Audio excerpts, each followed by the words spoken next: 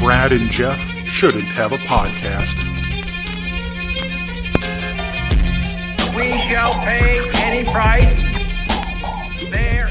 Welcome to Brad and Jeff Shouldn't Have a Podcast. I'm Brad Pahigian. And I'm Jeff Andres. Absurd, moronic, and downright ridiculous is brought to you by To Die For Tees, specializing in all of your tie-dye needs. From now until December 12th, custom orders are available from sizes baby to plus. It's made just for you.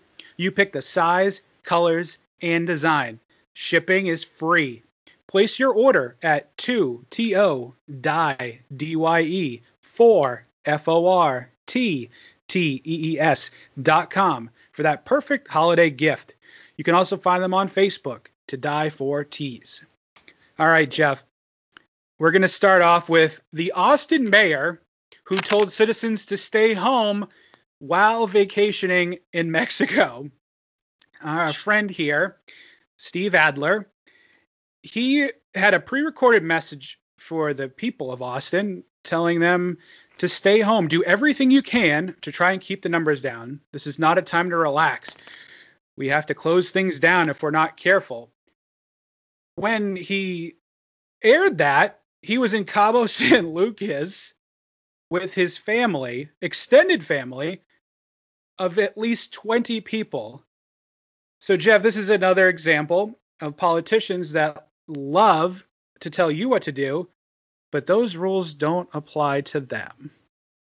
The whole thing, it's a crazy situation, especially you'd think he just saw what happened with the Denver mayor, or you're in the public spotlight because you're doing, in most states like we have it here, you're having weekly, daily, press conferences with the people. So the people are very aware of what's going on and they know what you're doing. So for this guy to pull this stunt and say, be vigilant, stay home. And then not only to post this message at all, but to post it from your timeshare in another country is absolutely absurd. I'm shocked. It's asinine. And, the best part is, he said he didn't violate his own orders and he consulted with health officials before the trip.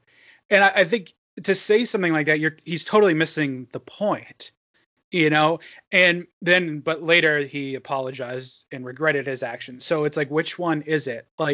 You obviously apologized, Steve, because you got caught. Right. That's what these are all hollow apologies. Oh yeah. He's as upset he got caught. I mean, he's not sorry. He's just using his power, like we talked about with the Denver mayor. I mean, Denver mayor sending a tweet from the airport saying people to stay home before he gets on a flight. And then this guy takes it a step further. He's already there. He's already there when he's issuing this statement. It's just another abuse of power by someone who thinks they're untouchable. And then what do? What do all politicians do? I'm sorry. They just, it's fake. It's hollow. It's gross. We'll keep updating folks on this, but this is becoming a pattern every week where we have a new politician that thinks the rules don't apply to them. And so moving on, this one, I can't really tell if this is serious or not, but a Kazakhstani bodybuilder married a sex doll. This gentleman, his name is Yuri Tolochko. Apparently they had been dating, again, question marks, for 8 months before he proposed a year ago, and they finally got married. Now, Jeff, this gentleman's a bodybuilder. I just get the, the whole suspicion here is that this is just for publicity. What do you think? Is this guy just tragically mentally ill, or is this just for attention? So, I mean, in 2020, I think anything is possible. I mean, I don't know how much, breaking news comes out of Kazakhstan these days, besides the Borat, films that come out every 10 years or so. Which they finally embraced. So I wonder if, this is the next big thing for Kazakhstan. Maybe this is the next Borat film. I bet Sacha Baron Cohen's so mad right now. If he would have just held out a little bit longer to release his movie, maybe he could have fit this in. And this goes back a ways too, though. So they didn't get engaged until December of last year. And then I guess they had been courting each other prior to that. I honestly, this was filled with hashtags and stuff on social media. And I have to think that this is for attention, and, maybe something else we'll be finding out about this gentleman. I don't know maybe he has a product that he'll be selling to us in the future, but it's just so ridiculous. The more that I look at this and the more I read into it, and this has been picked up by numerous outlets, I just shake my head at it. Oh, of course. I mean, he even writes, the reason I think it's something mental is because he actually talks about, I guess he told the Daily Star that he actually delayed this wedding because he got attacked at a transgender rally, which he suffered a concussion and broken nose. So it's not like this wasn't spur of the moment. He was supposed to get married, it looks like, previous to this, and due to injuries because of the rally. Did his relationship have anything to do with the rally? Was he implying that he was part of the LGBTQ community, or what? I'm not. Was there a reason for this attack? He said he was. What it says is he was dressed as a woman for the event. It doesn't really go into details. I don't think he expressed too much, is what I can see. This is like an onion. You just keep peeling back the layers, I feel like, and you can get lost down the rabbit hole. Yes, the biggest thing is you look at the end of the article or the articles that we've seen, and it shows the requirements for you to get married in Kazakhstan, and you just have to be consenting partners over 18. It doesn't mention dolls. You don't have to marry a human. It looks. Does she have a birth certificate? I don't believe so. I'm shocked you have to be 18 in Kazakhstan, quite frankly. Yeah, right. And maybe she has a birth certificate from the toy store she came from. But yeah, it says no mention of whether dolls are included in the article I'm reading now. So I guess you can marry anything there, which is, I guess, good for him. Happy for him. God bless. A Kentucky mayor fell asleep at a White Castle drive-thru and then crashed into a pole. This story, I feel like we can all kind of relate with, because quite frankly, when you're at a fast food place around 11 o'clock, nothing good could possibly come from that. This woman's name is, she's the mayor of Shively, Kentucky. And this was the responding agency was the Louisville Metro Police. Beverly Chester Burton had smashed her Cadillac into a pole as she was leaving the White Castle at 11 p.m. This just sums up, 2020. She did fail a sobriety test and couldn't walk, so obviously that's a no-no. But Jeff, I just feel like this, in the grand scheme of 2020, it seems like par for the course. Oh, 100%. The thing that confuses me is you being a mayor. I mean, I don't know how big, the place she's a mayor of, but don't you have your own driver? Or don't you have some sort of service that if you happen to have too many drinks, they are like, hey, we'll drive you to avoid public shame. Well, I think we all have that, Jeff. It's called ride sharing. Well, true, very true. But, they don't want to pay for it. So maybe they could put it on the taxpayer dollars. But this whole story is 2020, like you said. I can't believe, with that everyone's home watching the news for, like coronavirus things. Like, this is going to get picked up because people are actually watching. People are at home. People are online more. It's just, I don't understand these people. Just make better decisions. It's ridiculous.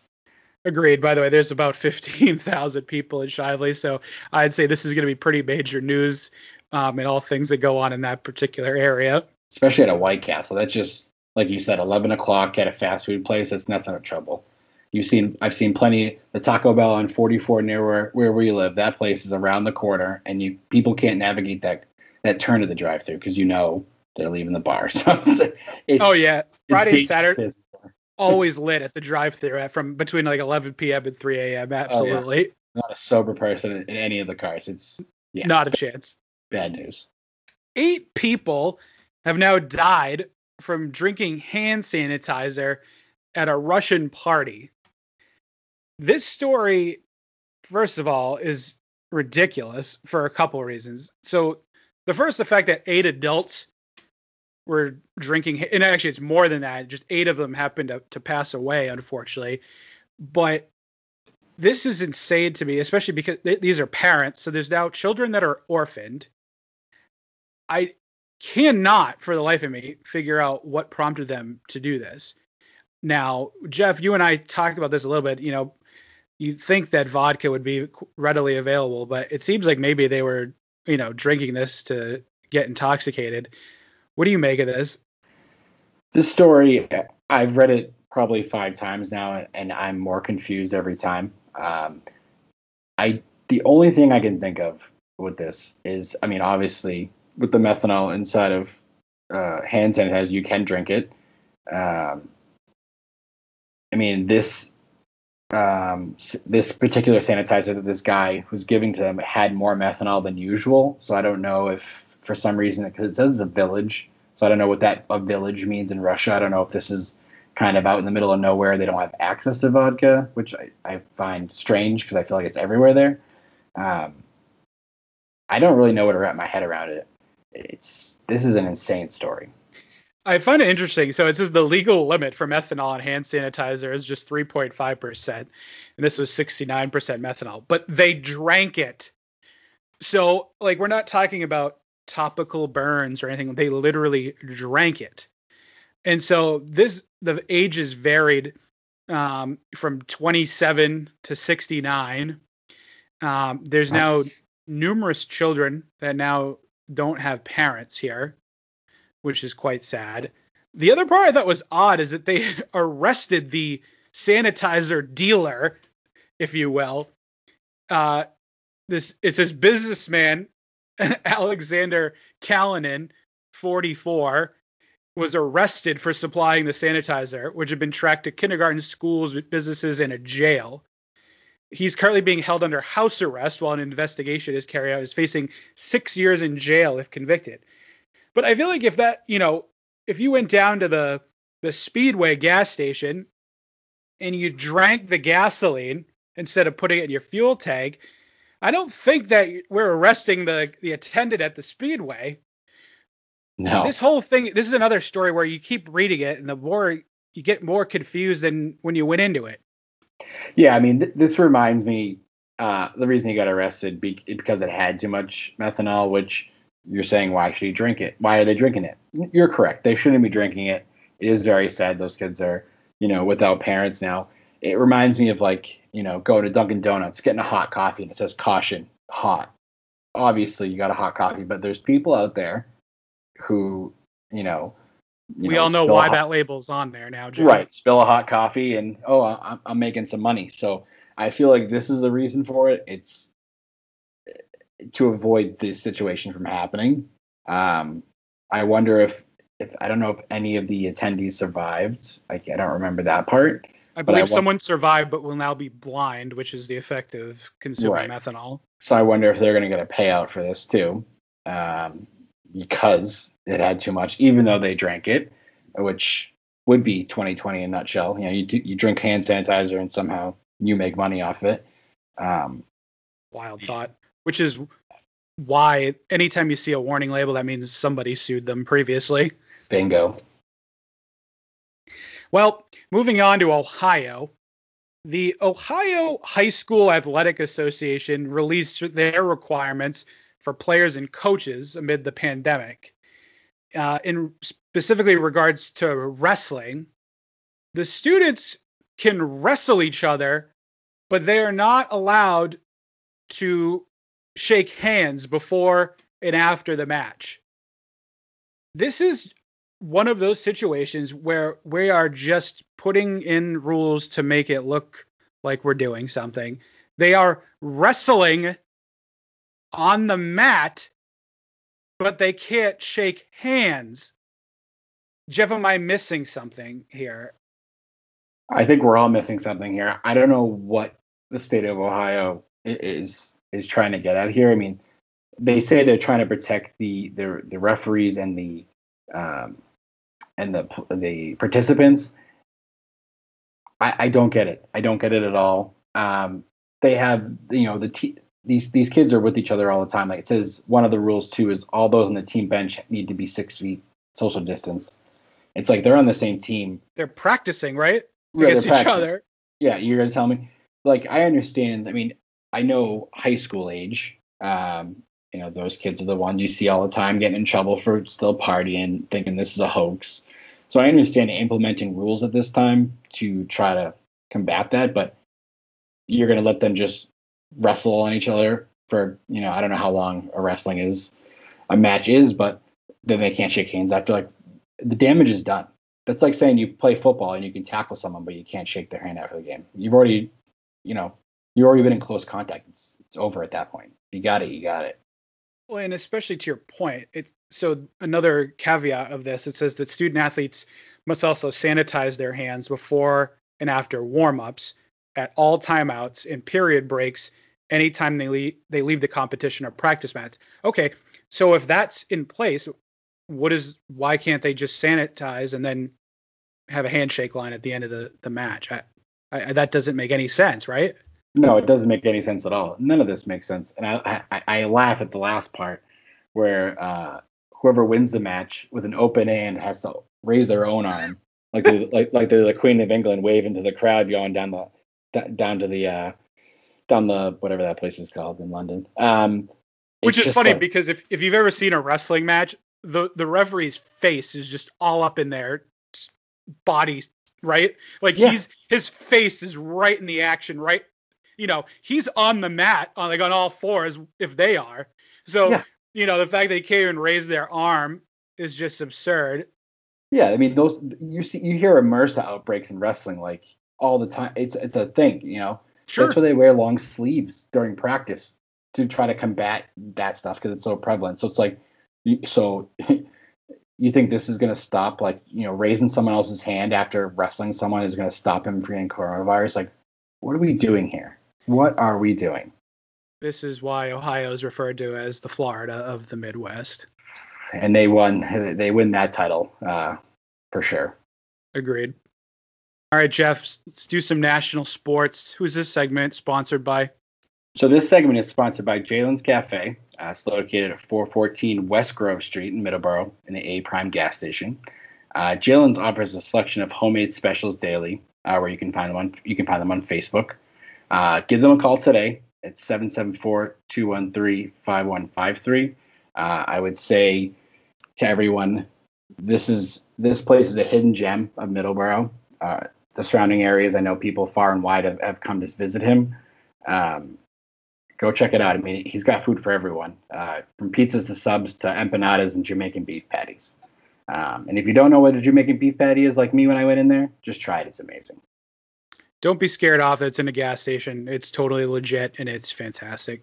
Oh yeah, Jesse, the owner, he's a great guy. It's named after his son. His son is 2 years old, a little bit older than my daughter.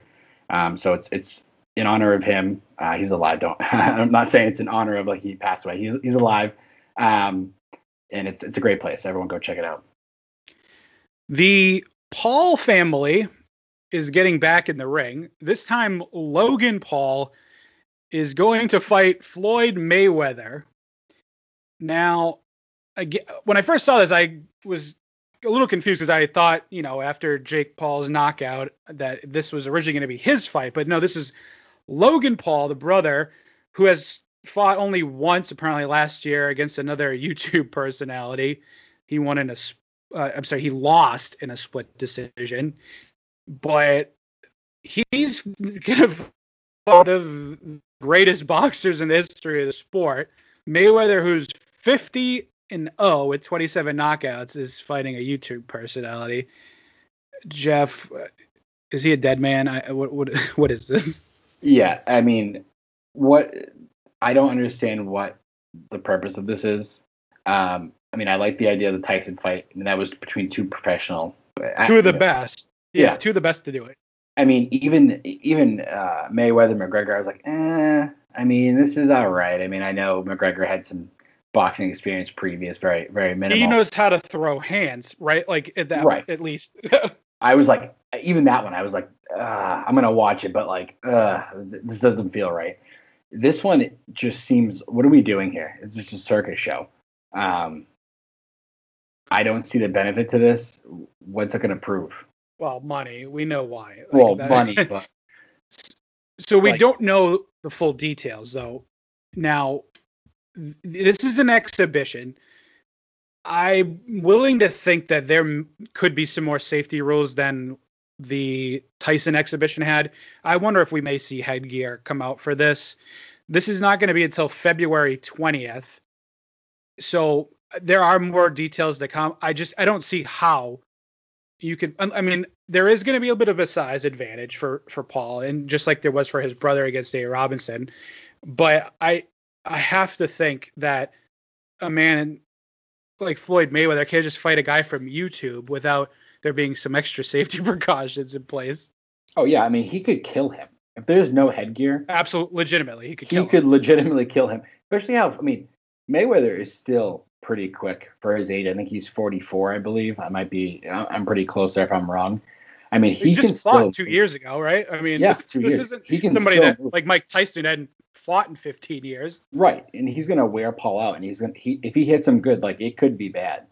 I mean, I would really suggest for Logan Paul to have headgear as a necessity. I mean, he can still kill you with that headgear on, because I mean, he can still hit. So, I don't understand why this is happening. Do you want to end up like Nate Robinson? That dude's a human meme factory now. Is that what you want? Like, that's unfortunate. Yeah, I mean, the attractive price is interesting. So they're trying to play this up with an interesting caveat to the way this works. So the first 1 million buys will cost only $24.99. But then the price increases after that. So starting February 11th, it jumps to $69.99, which is absurd to me. That's only $5 less than the recent Spence Garcia fight, which is real boxing. So I'll tell you what, I'm in at $24.99. What about you, Jeff? Me too. Oh, I'm so in. Just for the meme factor alone, like, I need it. Like, inject it right into my veins for $25. Yeah, I mean, it's like, especially YouTube stars are so big. I mean, this is going to be talked about whatever happens in this fight. I mean, I can't say Mayweather. There's no way Mayweather's going to lose. I would be shocked unless he has to box on his knees or something. Like, he's not allowed to stand up and like. There's just no way. So for $24.99, oh, count me in. I would love to watch this. Agreed. Hands down. We'll have to get together for this. Oh yeah. And maybe we could do a little live broadcast during that. Yes, I think that would be fun. That's a great idea. Let's do a live broadcast of this murder. We'll give the people what they want. My second least favorite defensive coordinator was fired. Greg Williams got canned by the Jets after an absolutely terrible ending to the Raiders game. And when I say second, the only defensive coordinator I hate more than Greg Williams is Jim Schwartz, who was just also recently embarrassed after calling out DK Metcalf, and Metcalf just went off for like 200 yards. But Jeff, I know you saw the end of this game. This is a best scenario for the Jets is losing, but the way this happened, so let me just set this up. They had played deep coverage the play before, and there was a penalty. And so Williams brought an all-out blitz with 15 seconds left, and they got torched by Henry Ruggs. Jeff, what do you think about this whole situation? Is he the scapegoat? What are your thoughts? Sorry, I'm going to be a conspiracy theorist on this one. I do think he's the scapegoat. I know, going back and watching some highlights of the game, I know they did a zero blitz earlier in the game, which Derek Carr kind of pressured and underthrew. I can't remember who it was. So it worked once, but that's not the time to do it. They're on the 50-yard line with 15 seconds left. Why are you throwing that out? I'm wondering if he found out before that game, which he probably should have already known, like, hey, you're not coming back next year. Like, we're trying to get the first pick in the draft. Like, we cannot lose to the Raiders. Because what guy in his mind would throw that out? The zero blitz out at that time. And if you go back and watch the replay, they have a linebacker shadowing Derek Carr on a zero blitz. I don't know who that guy, but if you go back and watch it, there's just a dude shadowing, and then he just comes in it's like at least 5 seconds, and then he runs in after. It was done poorly. Clearly, they don't know what a zero blitz is. And you leave that poor rookie on Ruggs, who runs a 4.340. It's gross. And so when Jeff says zero blitz, it's true man coverage. There's no safety over the top. And, blitzing on a Hail Mary type play isn't unheard of because, the biggest thing on a play like that is that it's slow to develop. You have, as a quarterback, you have to wait for your receivers to get, downfield. However, they brought the house. I understand if you want to bring 4, even maybe 5 guys, but this was just so poorly defended. First of all, why aren't your defenders just lined up on the goal line? It just is very puzzling. Now, on the other hand, though, what is the point of firing Greg Williams? So Adam Gase, I assume, is going to be fired anyway. What is the purpose of firing Greg Williams at this juncture? Especially as everybody knows how fiery Greg Williams is. He's had issues with, Bountygate and everything his whole career, and he's just really hasn't been effective in quite a long time. But what does it even matter, Jeff? Well, I think maybe because that game was so close, I wonder if I don't. Again, conspiracy theorist. I'm wondering if someone's like, you got to do something to lose this game. I don't know where. Didn't they have a timeout left? I believe so. It doesn't make sense. Adam Gase is not without blame here. You're the coach of the team. If you see that, why aren't you making noise? And I'm almost positive they had a timeout left. So you can certainly call a timeout. Like, you can see what's happening in front of you. That is just an absolutely dysfunctional franchise. It's interesting because, the owner, Woody Johnson, has been an ambassador during the current administration. He'll be coming back soon. Would not be surprised if it's, house cleaning time and they bring in a Harbaugh or file, coach to turn this thing around with a new quarterback as well. They need someone because who wants to go play for New York? I mean, you ran Frank Gore, the 100-year-old Frank Gore into the ground. Who got concussed in that game. Yeah. I mean, the guy, he still can play. Don't get me wrong when I say this, but the dude's, 38? Well, he should be getting 15 carries a game. No, the fact that he was the lead back entering the game was ridiculous. Yeah, what are we doing here? Like, you're ending his. I mean, he could probably play another year if he wanted to, but you're just running this dude into the ground. And then, that blitz. Greg Williams. I mean, he's not a terrible defensive coordinator. I wouldn't say he's the. I think his better days are behind him. I haven't seen him have a successful defense in many years at this point. No, but that's what surprised me. Not that he was great, not that he's great or anything, but just that he would call. It just seems like someone was in his ear saying, "You're going to call this." And then his point is like, okay, they fired me. I'm still going to get paid. I was going to get fired at the end of the year anyway. Yeah, and then, right. It's like, who in their right mind? Like I said earlier, like who they have on the field. Henry Ruggs. That dude ran a 4.38. You know how fast that dude is. You know that your one cornerback has to cover him in the blitz. Of course he was going to get burned. At the end of the day, he did them a favor, and they're still leading in the Trevor Lawrence sweepstakes. So no harm there anyway. Nope. Need to lose sleep any longer, Jeff. Breakdancing has been added to the Olympics, and it's going to debut in Paris in 2024. All right. So the IOC Executive Board approved breakdancing along with some other items, skateboarding, sport climbing, and surfing.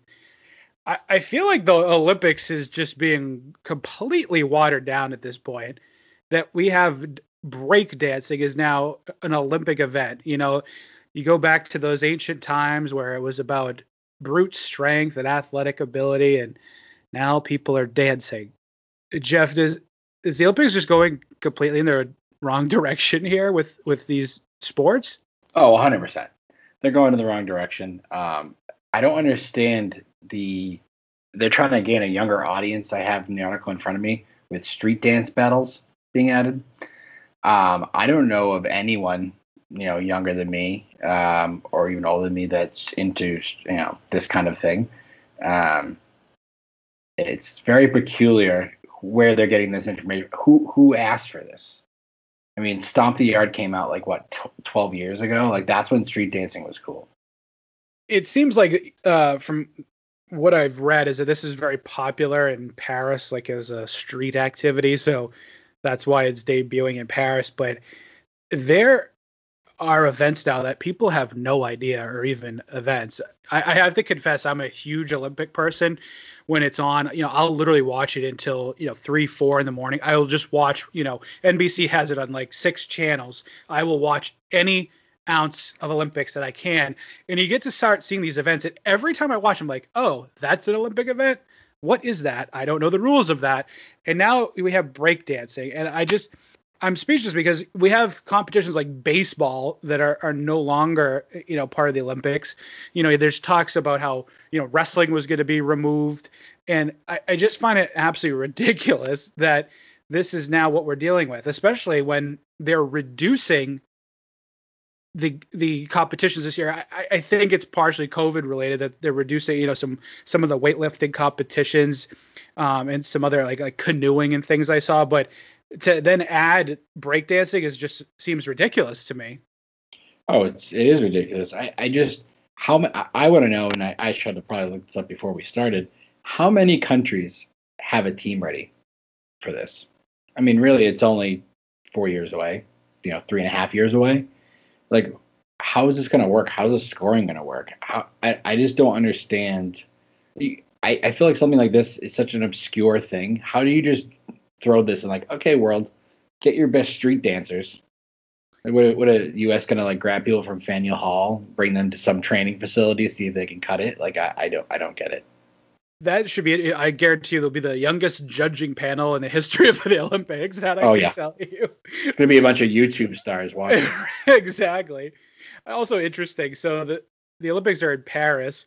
I mentioned surfing was added, but surfing will be 9,000 miles away in Tahiti. So, it's like, okay, welcoming ceremonies, and now we're going to send you on the other side of the world for your competition. There are so many odd things with this Olympics, Jeff. One other that caught my attention is there was some people that wanted parkour. This might even be worse than breakdancing, although the athletic part of it is kind of impressive. It's just very informal to me.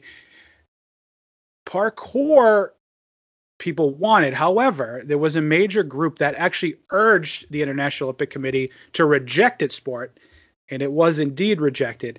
But apparently there was a dispute with the governing body of gymnastics, and they basically had the Parkour Earth, the name of the group, had stated that there was a hostile takeover by the International Gymnastics Federation. So there's this, at least, I know we didn't have an Olympics last year and it's being pushed, but this is now 4 years away, and I'll tell you what, 2024 is already got some interesting headlines. Oh, it's definitely very exciting. I mean, I'm not saying go back to surfing real quick. I'm not a big surfing guy, but when it's on TV, I watch it. I mean, it is incredible what they do. Sure. I don't think it's an Olympic sport. Like you said, it's more of Olympics are supposed to be like just like strength, agility, speed, like, to show you are the alpha male or female in the world kind of thing, not dancing and even surfing. Even much as I like it, I don't think it's a sport. It's not an Olympic sport.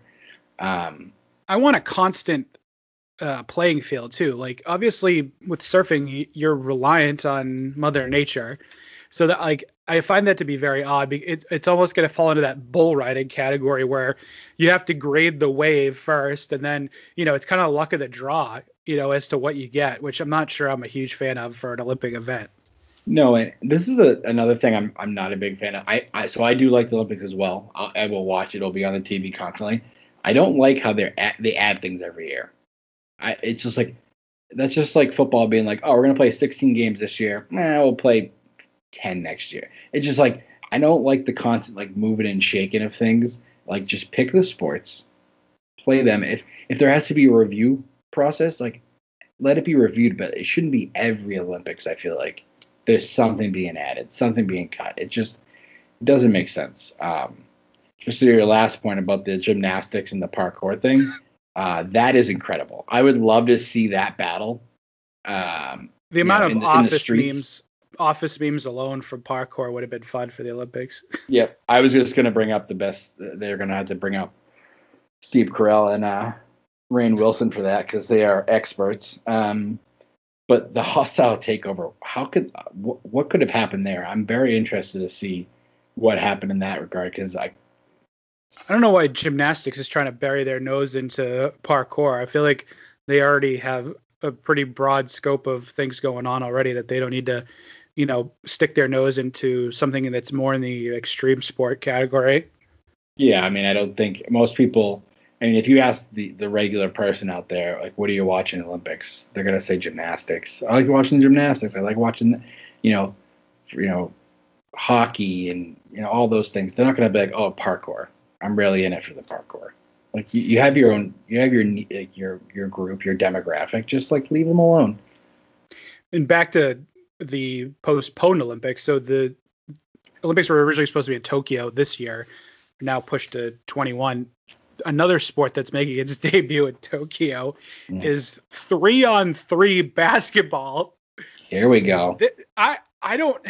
This actually has my attention because I don't know what to expect. So first of all, if this is how we're envisioning it, right? The U.S. is going to annihilate this, and it won't even be close.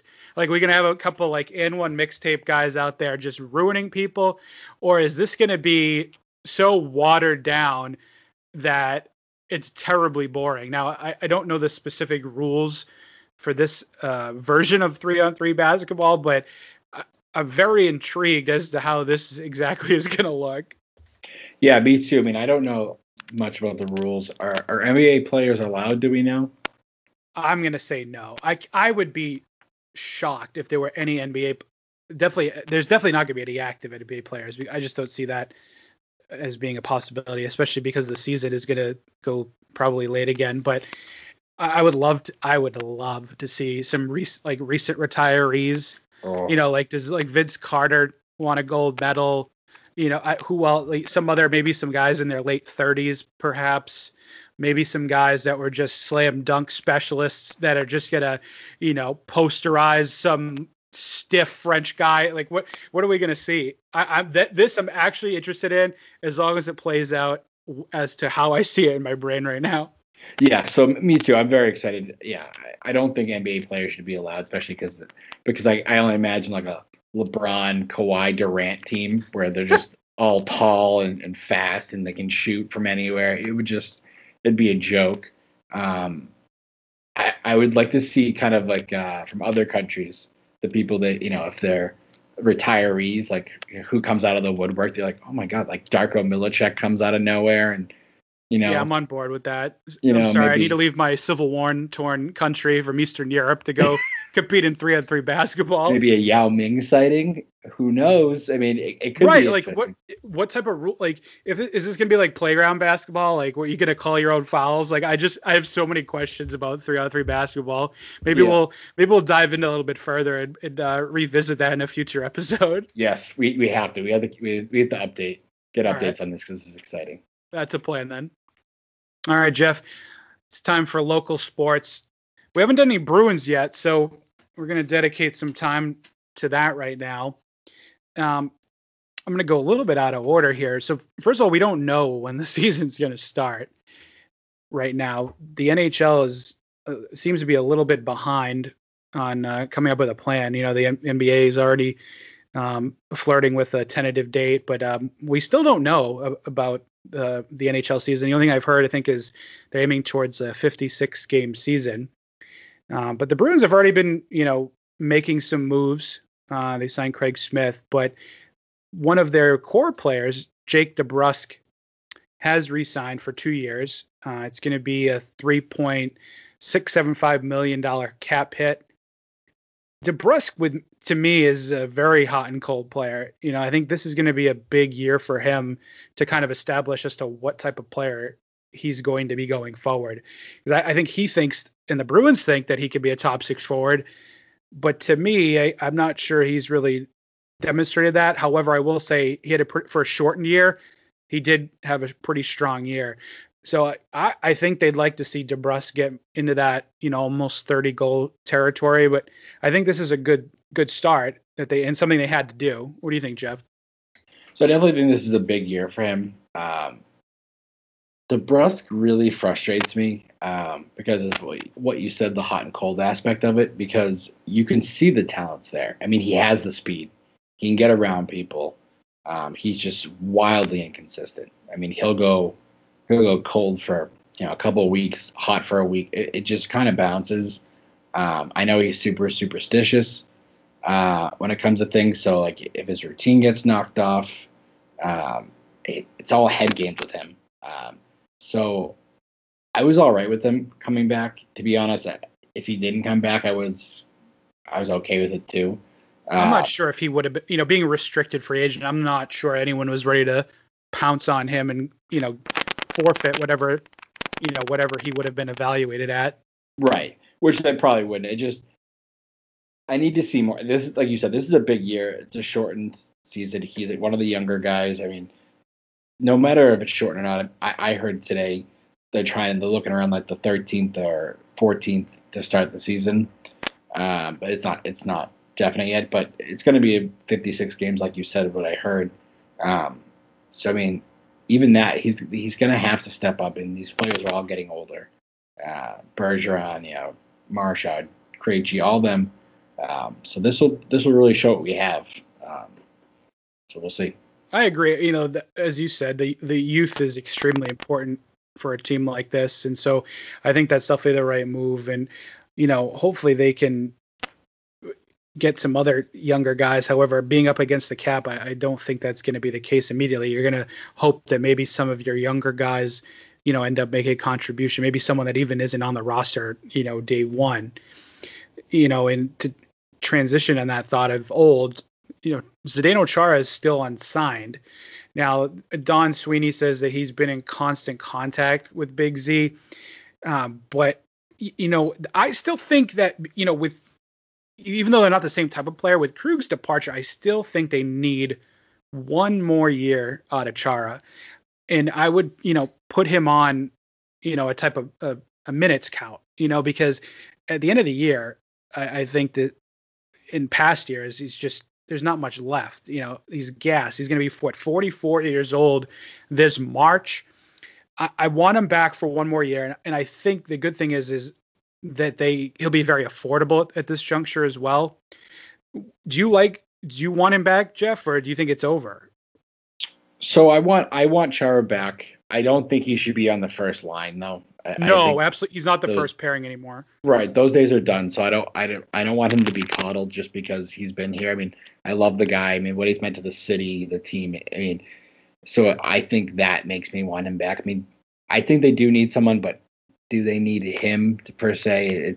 It's hard. I mean, I want him back, but I mean, I can kind of go back and forth on that. I really think what he's waiting for is to see where the season's going. I don't think you're going to be able to stick Chara in a bubble. He can just probably walk off into the sunset. I don't think he's a big family guy. You always see those pictures of his family, and even the charity events. His family's always in tow with him. So I think he's going to come back to the Bruins if there's no bubble, which I don't think there's going to be a bubble. But no, it's not trending that way. And you and I talked a little bit about some teams wanting to play outside so they could have fans and things like that. And, I think certainly you're right. That might have something to play into it as well. I don't know if he wants to go hang out in Toronto the whole season. I do think the shortened season benefits him probably more than anyone other than maybe the goaltenders.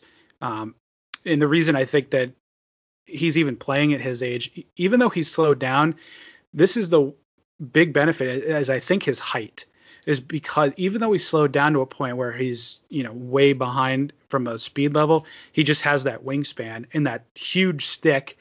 I think that's one thing that's still, being able to keep him competitive is you can just cover so much ground, even though he can't move very fast. True. Yeah. So when you say that, it makes me, go back to the side, like, yeah, we definitely need him back. I mean, he's definitely good. I mean, McAvoy's, raved about what he's learned from Chara and all that. I mean, he could help with the younger people behind him. It also, like, in a spur of a moment, like, again, I don't want him on the first pair, but we all know McAvoy runs his mouth a little bit and gets smacked around, and sometimes he has to take a shift off or two. So for a guy to be able to throw a guy in there that can handle it, in sparing moments on our first line, I mean that's vital. So I hope I see him back. Same here. Yeah, I definitely like to see him back for one more year on a very, very team-friendly deal. Yeah, so as we talked about a while ago, they're pretty up against the cap. They have just under $3 million in cap space. Thankfully, if Z does sign, he's been on very team-friendly deals, incentive-laden and such. But I still feel like they're one piece away from a forward perspective. Now, I've joked about this before that the third line might be better than the second line right now. But I feel like, maybe they're missing that one veteran to fill out the roster. And so you look at some of the guys that might be available. A lot of these players are not available for what the Bruins have to spend. You're looking at older players like a Corey Perry last season was a $1.5 million cap hit. That's somebody I think that would fit in very well, especially a veteran leadership type. Some of the other players are interesting as well. I like Anthony Ciu a lot from the Red Wings. However, he ended up, I think, at Edmonton, but he still made $3 million, and I just don't know if the Bruins are going to be able to maneuver some of this money around. Another name that popped up that you and I talked about a little bit earlier, Jose Ilya Kovalchuk, who just literally seems to be linked to the Bruins every time he becomes available again in the recent years. Are there any of these veterans or low-priced players that you think could be a good fit here, and any of them that you like more than another? So it's tough because, you never know what you're going to get, especially the players you can see the Bruins are on the list. They're very old, I guess to say, in hockey years. So it's, what are you going to get from them? If I had to go, I'm going to pick two. I'm going to be that guy. I'd probably go with Perry or Kovalchuk. I think Perry, in his, early in his career, middle of his career, had an offensive upside to him. Now I know the last couple of years have been kind of on the downtick, but I think he can put enough on the board for a third line. The same thing with Kovalchuk. He just seems lazy. I obviously this is an electric player in his day, but he just strikes me as that lazy player that I don't see him fitting in here. Whereas I think Corey Perry is the exact opposite. I think Corey Perry would fit in very well here. Do you think like Kovalchuk is the type of player that could frustrate the Bergerons, the Charas, and can they make him work? So that's a good question. The reason I said both of them, so I do. He is that kind of guy.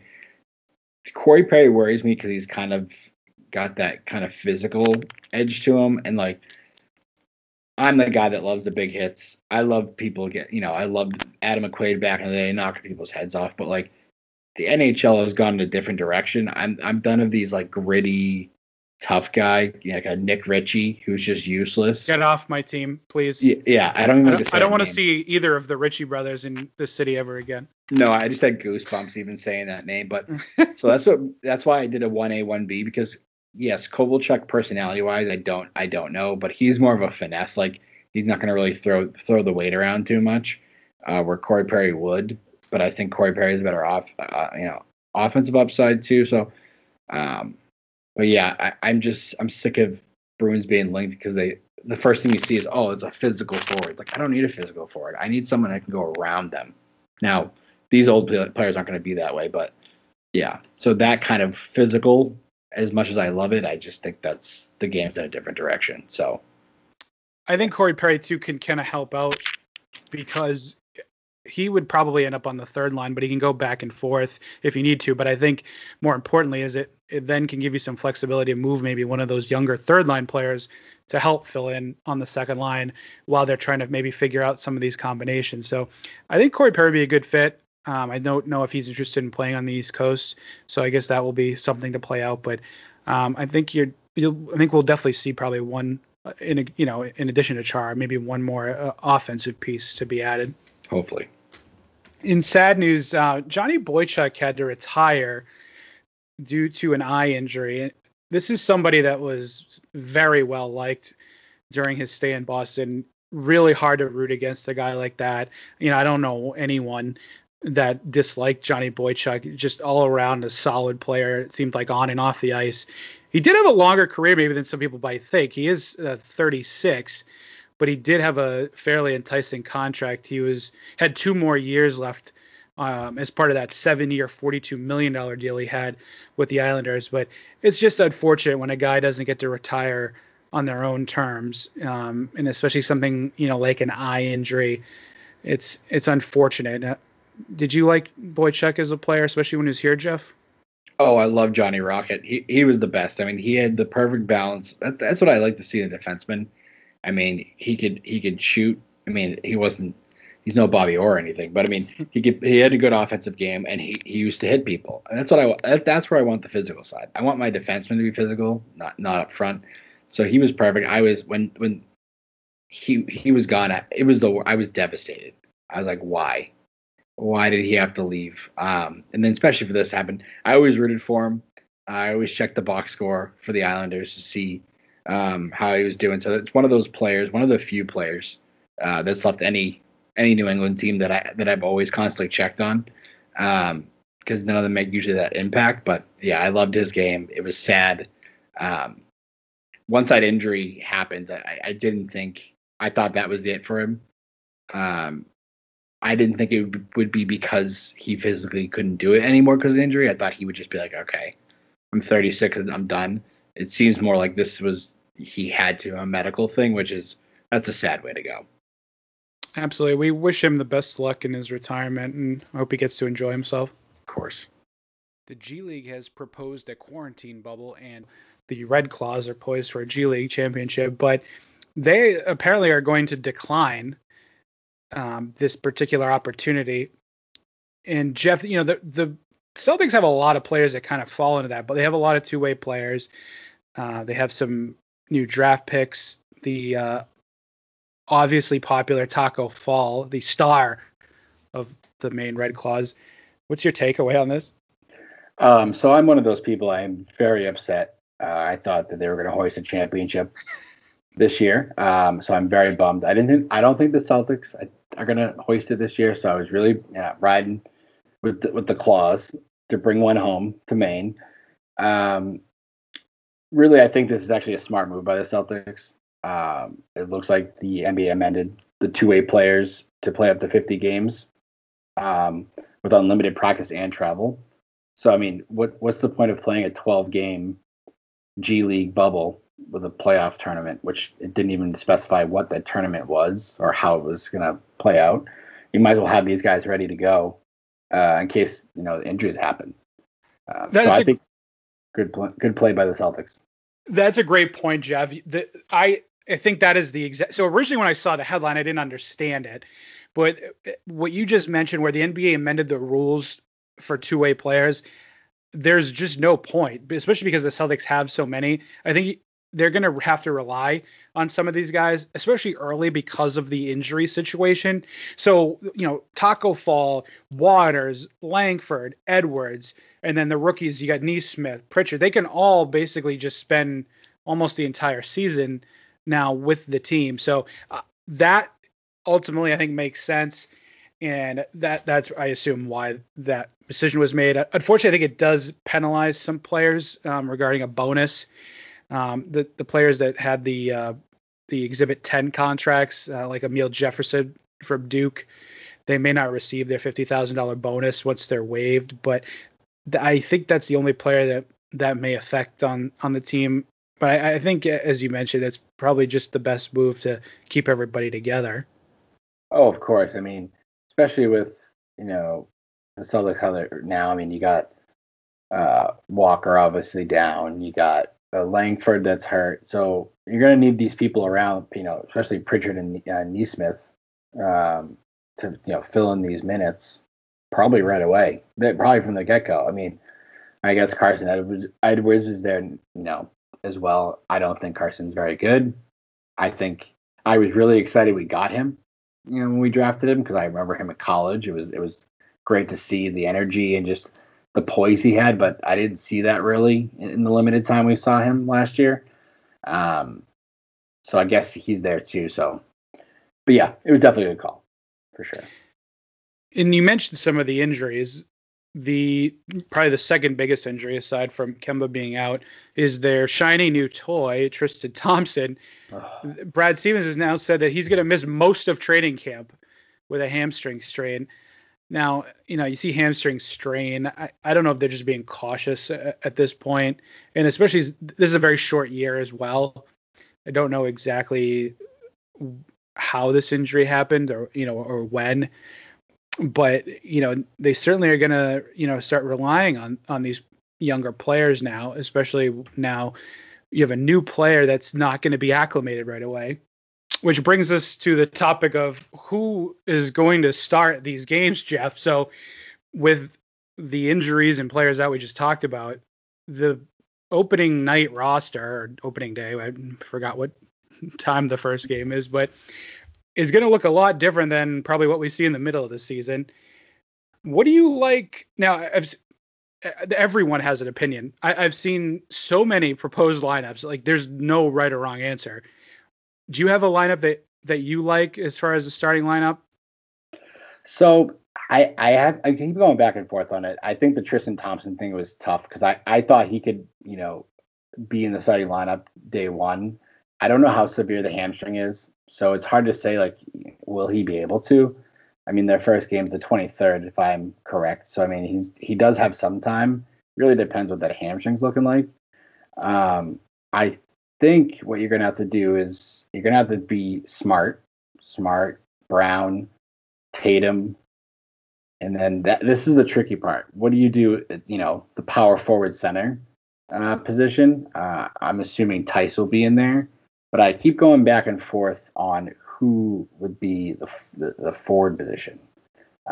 That's something I'm not ready to say yet. My lineup, may have to revisit this because it's kind of hard how this lineup's constituted right now. What were you thinking? It is indeed.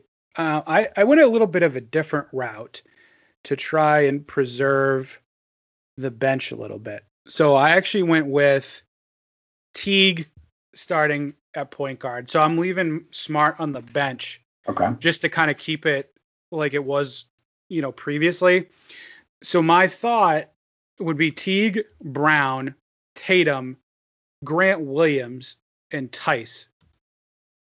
That's actually good. It's what just because especially at the beginning of the year, it's okay, I think, to experiment with certain things. And I think, bring Teague, I don't see a problem with throwing in right away. This is a guy that's been in the league. He knows what he's doing. And then Grant Williams, I think they like, and I think that he was becoming more comfortable. So that's kind of why I went that way, because that way you're preserving with the other guys out, you still have Marcus Smart coming off the bench. Because my concern was if you had, say, Smart in there, then you're relying on Teague, but there's no one after that. You're probably gonna rely on obviously Ojale a lot, but you very well could see Aaron Nesmith, I think, very early in this season. You definitely could. I mean, that's a good point with Grant Williams. So he was the reason I was battling with my lineup because I like him off the bench, the kind of spark he brings, kind of like what you said to Smart. So like, I mean, really, like I said, how we're constituted this line, the team right now with the injuries, he probably is the best bet to start. I do love him off the bench though, but I mean that will change it. I don't foresee Thompson being out that long. Teague is a good one. Teague is a good one to start as well. Like you said, it's what his 11th year, I believe, 10th year. Yeah, he's 32 years old. 32, so he's not. You know what you're getting. Game. So I actually like that because it is good to have Smart, kind of anchor that second unit. That's a pretty good lineup. I just worry about Grant Williams. Who are you going to put? So if you start Grant, who's going to come in for him? So that's interesting. And so they're a little bit. I know the NBA has gone smaller, but they don't really have that many guys that play that 4. And so I wonder if maybe you see a combination of maybe a bigger lineup. So maybe Robert Williams comes in the game. You may have maybe you have Robert Williams and Daniel Tyson in the game at the same time, possibly. Maybe you shift Ojale to play the 4 because they're, him and Grant Williams are about the same size. They're the Charles Barkley, that 6'6", 230 to 240 type power forwards. Mm-hmm. I think you're going to rely on a combination of that. The NBA, I think, has just kind of gone away more so from you have to be this size to play this position. So I think you could see a lot of different combinations, and you're going to start to see maybe, again, like you did last year, you could see Tatum at the 4, and then you're going to see, guys like you're going to see Romeo Langford, getting some serious minutes possibly as well. So I think it's going to be very interesting and almost fortunate in a way, because a lot of even if you're at full strength, a lot of teams are trying to figure it out at the beginning of the year. I think it might be nice to get a look at some of these players and how they play together. Definitely. You got to see what you have in your young guys, of course. I mean, this team, as we know, keeps getting to the finals, but they're not getting over the hump. I mean, they need help. Really, probably what they need is another superstar, as we know. Everyone wanted Harden and all that. But it'd be good to see if some of these younger guys kind of, thrown into action, like Langford. And he was, most of the year he didn't play last year. And, Nesmith, he's supposed to be the best shooter in this draft. So it'd be good to see these guys out there early often to see what you have. I agree. So we're excited. It'll be an exciting season. Yes, sir. On to the Patriots.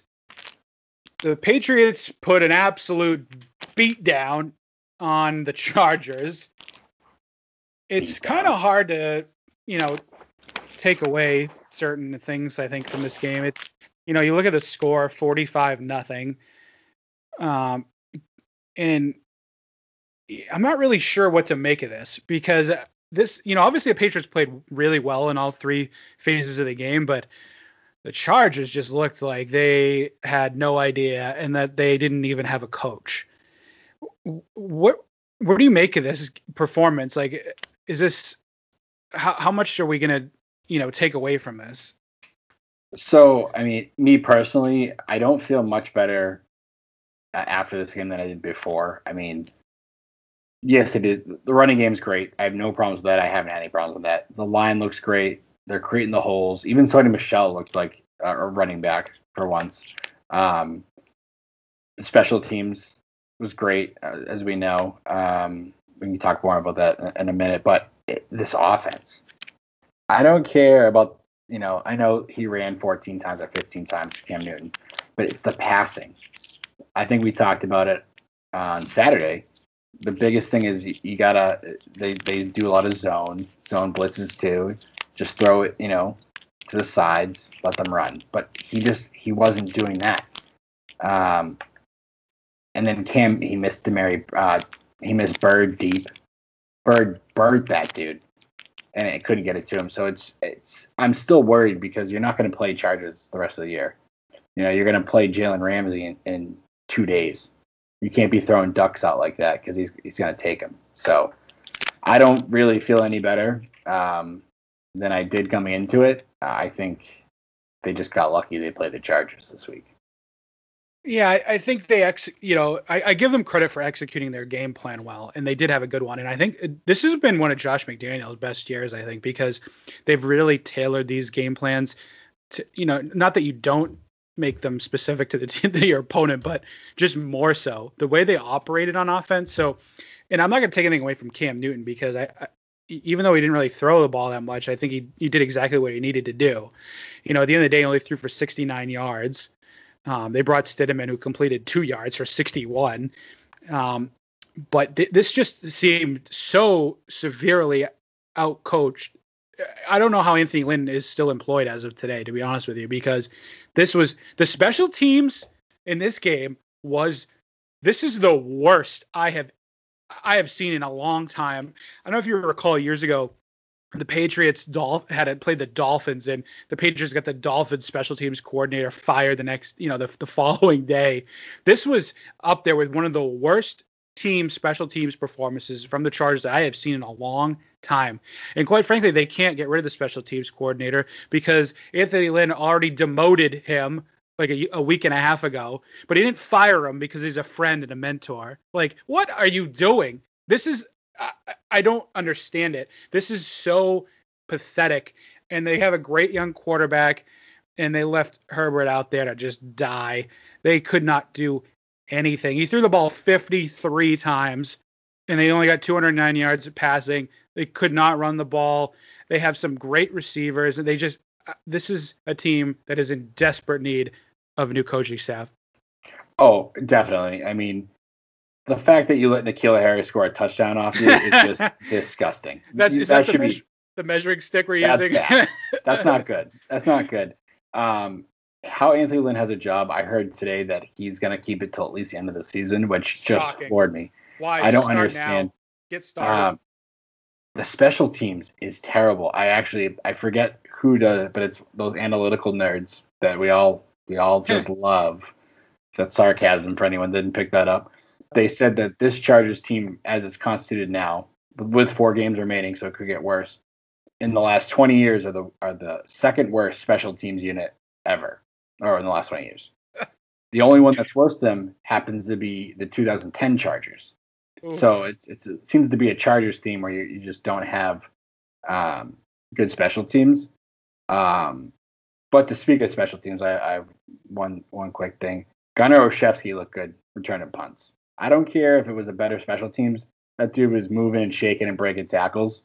So I even think with a better special teams, I think he was going to have some good runs. That touchdown one he had, I don't know if you noticed it, but on the bottom of the screen, Justin Bethel popped that dude in the chest with a hit. I'm waiting for the flag. I was like, oh, there it goes. Bring it back. Bring it. I was panicked for a solid 15 seconds till I didn't see it pop up on our screen. But Bethel had an excellent game, by the way. Justin Bethel has always been in that. Matt Slater is kind of alone in the league, but Justin Bethel had always also been the perennial Pro Bowler for the special teams player. I was kind of hard on Bethel when he got here because I thought he was making some mental mistakes and things, but he's gotten better, and I thought he was excellent in this game. On the covering kicks and all of that. Yes. He made a great play. I think it was at the goal line, kept one out of the end zone also, and obviously sprung that as well. Yeah, I mean, another thing, shout out so Bethel did very good, but even Jake Bailey put them in, he those did. Punts were crisp. I mean, he's having a good year. I think he's averaging like 51.2 yards a punt. Like, he's kicking it with accuracy. Which I think this is another thing that separates the Patriots from the rest of the league. They may be suffering on offense, but when you look at Bill always preaches all 3 facets of the game, and I know people get tired of that sometimes, but if you look at the consistency of the Patriots special teams over, Bill's tenure here, it's very rarely, been talked about in a negative way other than, the kicker. And that's just, it's a luck of the draw, but they're just so well coached, even with, turnover at the special teams. You lost Joe Judge and they've still been fantastic. And I just think that's something that's not talked about enough is how well coached they are in special teams. Oh, their special teams is fantastic. I mean, I'll say this till the day I die. That 2018 Super Bowl against the Rams, Ryan Allen was the MVP. I don't care what anyone says. People are like, oh, punter can't be MVP. No, he's the reason they won that game. He was phenomenal. I was bummed when he left, but Bailey's been just a stud. Cam didn't even notice. He taught him how to dab, I saw on the sideline. Well, Cam's got plenty of time to do that because he's not throwing the ball, so his arms are nice and ready to go. They are. Oh, I could go on for days about Cam Newton. I'm so sick of seeing someone throw for under 100 yards.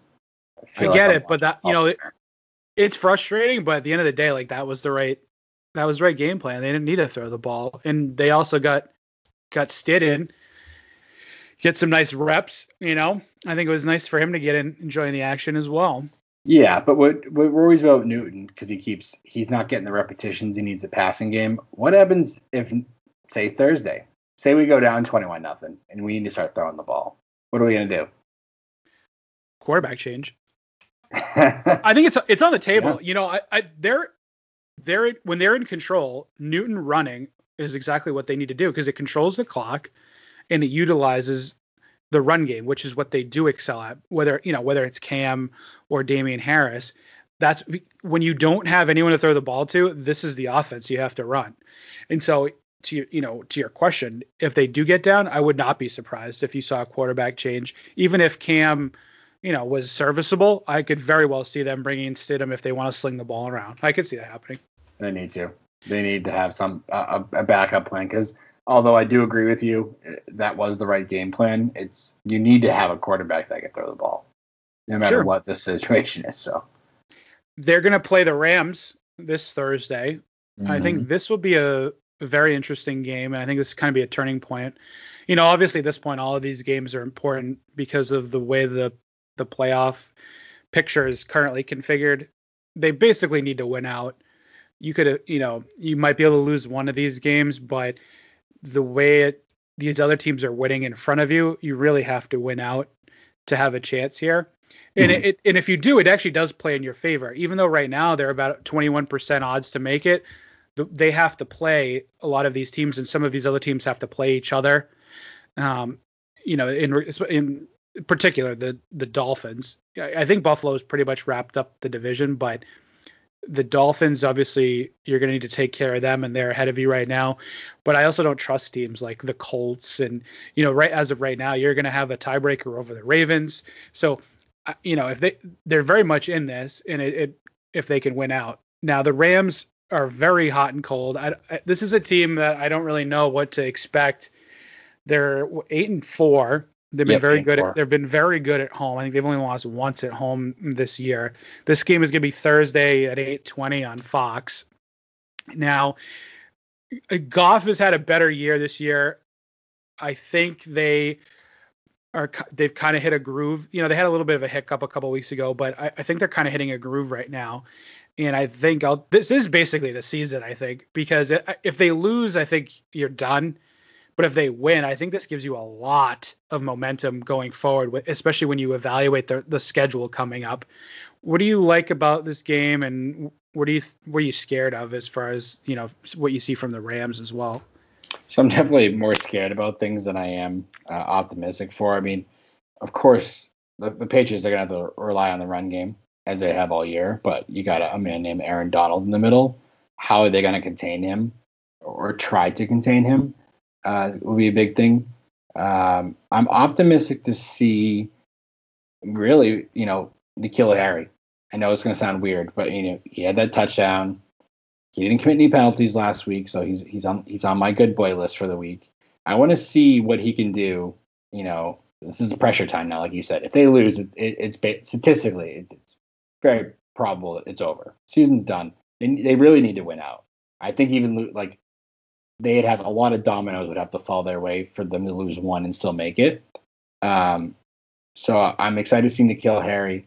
I'm excited to see how this running game and just the overall pressure. How is this team going to handle a must-win situation to do or die? So I'm a little worried now. You mentioned Aaron Donald, and although the Patriots effectively ran the ball against the Chargers, I don't think it was a great game for the right side of the line. And someone that we've been heaping praise on, Mike Onwenu, I don't think he had a great game. And quite frankly, I'm actually worried that Shaq Mason may be hurt again, because something did not look right.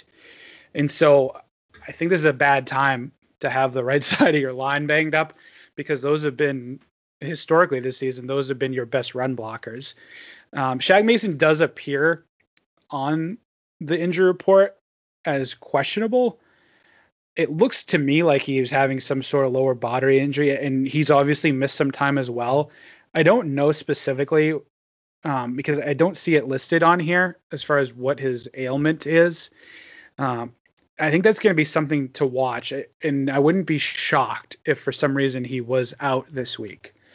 They do need Onwenu to bounce back this week, because I think he's imperative to what they want to do running the ball.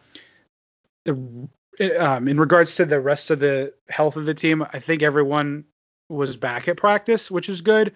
I believe the only players that are ruled out, or the only player really of significance that really hasn't played much anyway, is J.J. Taylor is ruled out, I believe. But other than that, it's the same stuff we saw before. And Nick Folk has had some back trouble. Ryan Izzo's had a literally everything. I don't know if you saw their injury report. Head, shoulders, knees, and toes. Hamstring. It's his neck, hamstring, hand, like literally every part of his body.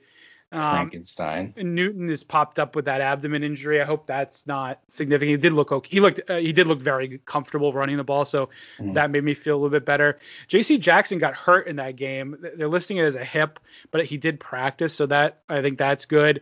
So I think they're relatively healthy, which is a good sign. I am a little worried about the right side of the offensive line, and hopefully they could keep that continuity, because I think that's been probably their biggest asset this year is the offensive line.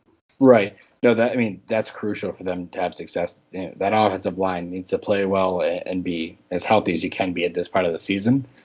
I think the Jackson's injury, Jackson and Jones actually worry me, because Jackson had the knee injury going into the Chargers game, and now it's a hip. Yep. And that play, he kind of limped off. He kind of landed weird. They need him to, obviously play well. He's been the most consistent cornerback we've had. And Jonathan Jones, of course, is very important. It's worrying me, all these knees you see, like Jakob Johnson with the knee, because he's been playing very well. He's got blown up a couple times, but Bill loves his fullbacks, and I would say he's a solid NFL fullback. He misses some things. I think he's been good, especially from where he came from. I think he's been quite serviceable. Obviously used to like James Devlin, but I saw some really good blocks from Johnson, especially around the goal line, and so I thought he did look good and made some crisp blocks.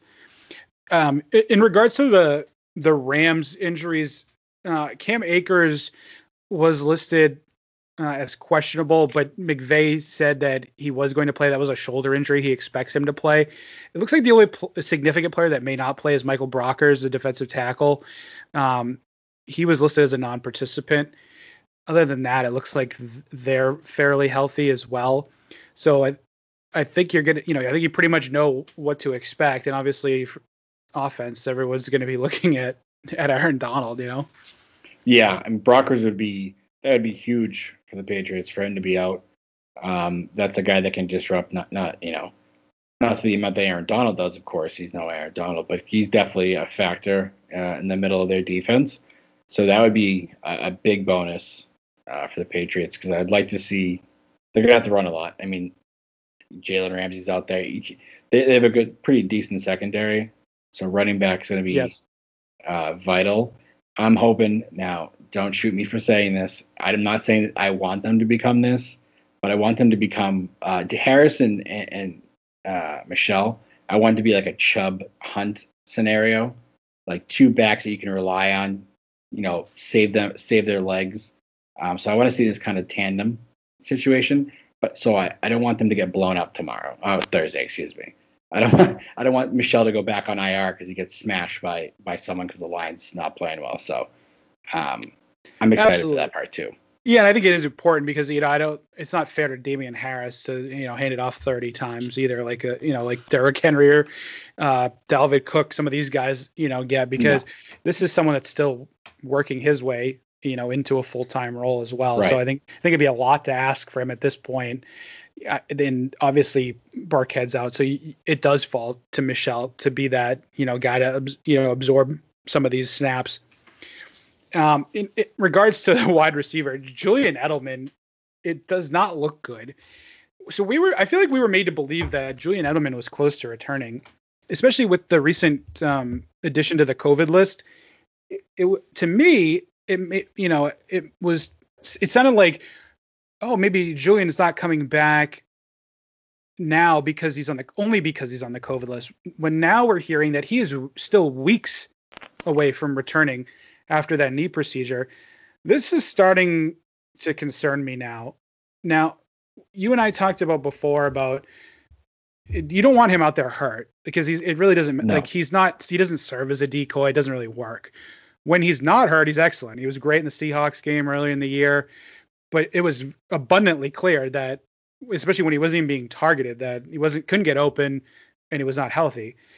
I don't want him back if he's not healthy, but this is not looking good, and he's not getting any younger. What do you make of this? So I want to really know what happened with this surgery. So how it was portrayed in the media, at least what I read, was it seemed like this was a minor knee procedure.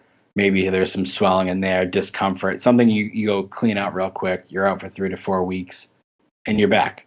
It didn't seem like anything severe. And here we are at end of the year. He's missing. You would think by now if there was some sort of infection or complication, that usually gets out pretty quick, especially in this sports town. Like we know when every player sneezes. So I feel like Julian Edelman, the golden boy, we would know that happened. So it's very confusing what's going on. I'm wondering if he's playing this off like he can't go because he doesn't want to get hurt. He thinks this team's going nowhere. Why am I going to waste, my body or hurt myself even more? So it's a lot more questions than answers. But it'd be interesting if we do find out after the season what actually happened. I would love to know because, they're very tight-lipped there, as we know. And just to kind of compare this to Kemba Walker, where we know everything that's gone on. So, with Kemba Walker, he's getting a Synvisc injection. He's getting a platelet injection. We haven't heard any of that. All I keep hearing about Julian Edelman is that, as you referenced, a procedure. Like, I just wonder at this point, the guy's played long enough, this long. I wouldn't be surprised if he's just got some sort of bone-on-bone, situation at this point, and he's just trying to manage. Because at this point, I just don't see anything getting better. And at this point, you're just managing the condition, right? At his age. Oh yeah, definitely. I mean, there's no turning back now. I mean, whatever has gone on, and I know he's played hurt before, but when you get to this age, he's 34 now. This comes back to bite you. What you did early in your career, it comes full circle. So those injuries that took him 2 weeks to recover take him probably double. It just how, like I said, how it was portrayed. Like I was like, oh, okay. He's not playing well. He's playing hurt. He doesn't look good. Let's get him this surgery. Maybe he'll come back in a couple of weeks and feel better. But now here, and then you see the COVID thing. Okay, maybe, because I thought after the COVID list, he was coming back. I didn't think there was no more weeks. I thought he would have been back if he wasn't on the COVID list. That was my impression as well. Because, right, and how it was written or talked about, that's what it sounded like. Oh, he was just going to come back. So I don't know what's going on. I don't know if he's trying to play one more year. Maybe he wants to go play with Tom Brady, so he's kind of faking this a little bit, saying, I don't think I can go back out there. Or something went horribly wrong, and not horribly wrong, but something went wrong and a complication and a major setback happened. I hope that he does come back this year, or it maybe feels well enough to give one more year. I just think it'd be sad that this is the way that Edelman goes out in front of an empty stadium or whatever. I think he deserves better than that, but this can be a cruel sport. Yeah, I mean, I think Belichick loves him, the fire that he's always he brings every week. I feel, even though he is on the decline. Let's be honest. I mean, I know some of it was injury, but some of it is just age. He's on the decline. I think, regardless, I think Bill would bring him back next year to kind of have his final. If next year, if he was thinking next year would be his last, I feel like Bill would bring him back. Just let him have that kind of final go around, even if maybe he wasn't worth it anymore. Because I would like to see him go out with Gillette rocking, because he deserves that. I think he's vital. So I think we all would. That's something we'll definitely keep an eye on in the coming weeks. Oh, of course. We want to let everybody know that we're going to have a Saturday Facebook Live event. This is something we're going to do on a regular basis. So this is going to run on Facebook Live from 8 p.m. to 9 p.m. This Saturday evening. And, we'd love to get engagement from all of you. Please feel free to visit us on Facebook. There is an event on Facebook created for it. You can submit questions or comments, anything that you want to talk about. We definitely would like it to be interactive. It's going to be all about sports and anything you want to talk about in regards to sports, you can hop on with us. We'll be there live, and we would love to see everybody there. Jeff, anything that you wanted to add? No, I was just saying I'm looking forward to Saturday and the questions. You know, like you said, it's agenda free, so anything you have questions on, unless they're soccer, you might have to send them to Brad's way a little bit, because I'm a soccer noob still. I'll get better at that, but just bring your questions, and we'll talk maybe a little Pats maybe, because they're going to play again before. But yeah, look forward to it. Thanks everybody for listening. Also, shout out to our sponsors again, To Die For Tees and Jalen's Cafe. We appreciate everybody. Thanks everyone. Taking a break from all your worries sure would help a lot. Wouldn't you like to get